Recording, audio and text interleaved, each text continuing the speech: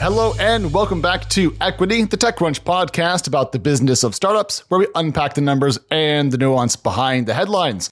This is Alex. Good morning. It's January 16th, 2024, and from where I'm sitting, it's still snowing. So if you're in a warmer part of the world, congratulations. I'm jealous. Anyways, the show today shall be hot because we are going to start with stocks and crypto. Then we have startup news, including a shutdown, a $2 million seed raise, and a little bit about Fintech. Then there's a new king of smartphone sales and a shrinking market, and then AI hardware, it turns out, is a big hit. Let's go. Let's start with the world of money, and that means the stock market. If you spin the globe, shares are lower over in Asia today, and they are also lower in Europe this morning. The red ink persists to the United States, where stocks are set to fall in pre-market trading. Again, it's a short week. Keep that in mind, but still, we can do a lot of damage in 4 trading days. Now, on the earnings front, there's only one company you need to know of this week, and that is the Taiwan Semiconductor Manufacturing Company, better known as TSMC. It will drop its Q4 numbers this Thursday. Now, we already got its partial December results, so I doubt that there's going to be big shocks in these earnings, but guidance could be pretty interesting if chips are your thing. Elsewhere, there is a lot of financial earnings this week, so if you see banking headlines, that's why. Don't worry about it. Next week will start to bring us the big tech earnings, so if you don't like numbers of that sort, this is your last week of freedom because the tech deluge begins next week. And then there was crypto, where I have for you a puzzler. After the launch of a host of Bitcoin spot ETFs last week, the value of Bitcoin itself is off about 8% in the last week. One Bitcoin will cost you about $43,000 this morning. And if you want more on all the spot Bitcoin ETF stuff, well, over on Chain Reaction, our sister show, Jackie Melinek did a great interview with the CEO of Grayscale that I wholly recommend to you. Meanwhile, Ethereum's token, Ether, which in contrast did not get a spot ETF last week, is up nearly 11% in the last 7 days. So what gives? Well, we could be seeing a classic case of buy the rumor, sell the news, but I think just more realistically, we need more time to see what impact the new Bitcoin investing vehicles will have on the price of Bitcoin before we come to any firm conclusions. Elsewhere in crypto, Tether, a stablecoin pegged to the US dollar, is creeping closer to $100 billion worth of circulating supply, which, according to my math, is a lot. USDC, a rival stablecoin built by Circle, a company that filed privately to go public last week, has about $25 billion worth of circulating supply to its name for reference. Next up, it's time for the heart of the show, what I call big news that matters. And the news that I think matters the most this morning is some startup news involving a former startup called Drizzly. And Uber is killing it. Let me summarize. Sometimes the startup with a silly name becomes a meme and then dies. Sometimes the startup with a silly name sells to Uber for $1.1 billion and then later dies. And of course, sometimes the startup with a silly name eventually becomes Alphabet. Anyways, alcohol delivery business Drizzly is getting the hammer, according to Axios, just 3 years after it sold to the ride-hailing giant. Now, Uber will instead focus on Uber Eats instead, which has a different product than what Drizzly itself offered. So yes, you can still get booze shipped to your house if that is your jam. 10 points, though, to the Drizzly team for selling when the market was hot and getting top dollar. I guess, sorry to Uber shareholders, but we care more about the small companies here than the big ones. And speaking of dollars, Spot Technologies just raised 2 million of them. What does the El Salvador-based artificial intelligence startup do? Well, TechCrunch writes that the company is, and I quote, developing cloud technology that turns cameras in retail and logistics locations into an intelligent system tracking consumer behavior and security. I mean, look, I'm never going to get up and cheer too loudly for more surveillance tech, but I am sure that what Spot Technologies is building has a market, and it's cool to see startups that are built in countries that we don't hear often enough do well and raise capital. Elsewhere in venture capital news, TechCrunch's own Tej Kene Okafor broke the news this morning that Kuda, Kuda, a Nigerian online challenger bank, raised $20 million in the middle of 2023 at a flat valuation to the $500 million price tag it raised $55 million at back in 2021. It's always good to defend a 2021 valuation, no matter the circumstances.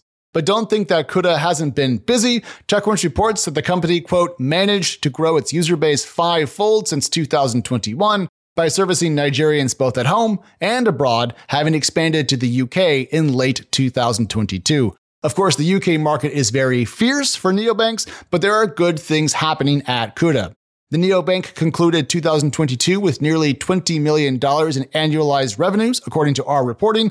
That number, nothing to sniff at, is dated, so we can presume that CUDA is a lot larger today than it was then. How much bigger? Well, CUDA projected $40 million in revenue for 2023, but declined to comment to TechCrunch on how close to or how far it bested that figure. See, Fintech isn't doomed. Sometimes it just needs more time. Back to crypto being a puzzler, a crypto exchange is raising money in 2024. Who would have thought? In this case, it's Hong Kong-based HashKey, which raised, quote, nearly $100 million at a $1.2 billion valuation. Now, the company crowed about its regulatory posture in a release, which we think is critical for any crypto company operating in China. But what blew our mind is that a crypto exchange is raising in 2024. After the Binance and FTX messes of last year, you gotta love how bold some people are, and frankly, maybe the market really does need what HashKey has on offer. This is just not the way we thought we were going to start the year.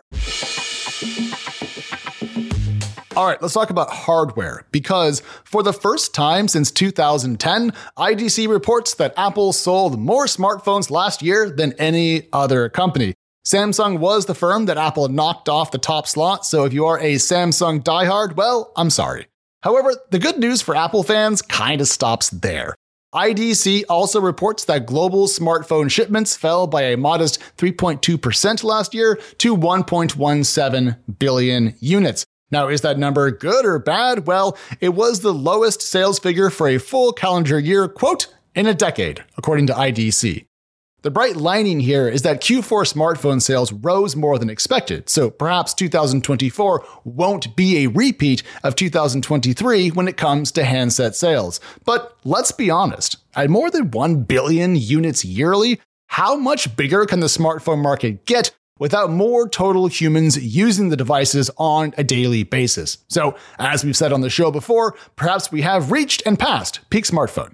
In related news, my iPhone 11 is trucking along quite happily, and I see no real reason to replace it. Perhaps that's part of the problem. Sticking to Apple, sticking to hardware, good news to all the runners out there, because Apple Watch sales in the US are not going to stay in their legal sales limbo due to what TechCrunch's Daryl Etherington calls a software fix that will disable, quote, the pulse oximetry features on models of the devices going forward. Now, Apple had run into patent trouble over the feature, which it will be able to kill off via a mere software update. So sorry if you use that feature, but surely Apple will be happy to know that it can keep selling its popular gadget just sans one feature.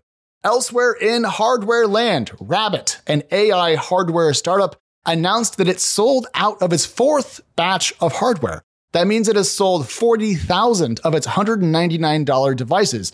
Very, very cool, and adds up to just under about $8 million in revenue if my math holds up. And closing, two small notes. One, Microsoft is rolling out its productivity helping Copilot service to consumers and not just enterprise customers of its Microsoft 365 product, which makes us ask the following question. Where does OpenAI end and Microsoft start? Or the other way around. And finally for the day, Microsoft just landed a huge $1.5 billion deal with Vodafone to use its AI and cloud tools. Again, OpenAI, Microsoft, what is the difference? That's a wrap, friends. We are out of here, but don't forget we are back on Wednesday, which is tomorrow this week, because this week is only 4 days long. If you need even more of us, though, we are Equity Pod over on X and Threads. And if you want more of me, well, I'm Alex over on X. As I mentioned before, we do have some sister shows, Chain Reaction, All Things Crypto, Found All Things Founders. We'll talk to you soon. Hugs, we're out of here. Equity is hosted by myself, editor-in-chief of TechCrunch Plus, Alex Wilhelm, and TechCrunch senior reporter, Mary Ann Azevedo. We are produced by Teresa Loconsolo with editing by Kel. Bryce Durbin is our illustrator, and a big thank you to the audience development team and Henry Picavet, who manages TechCrunch audio products. Thank you so much for listening, and we'll talk to you next time.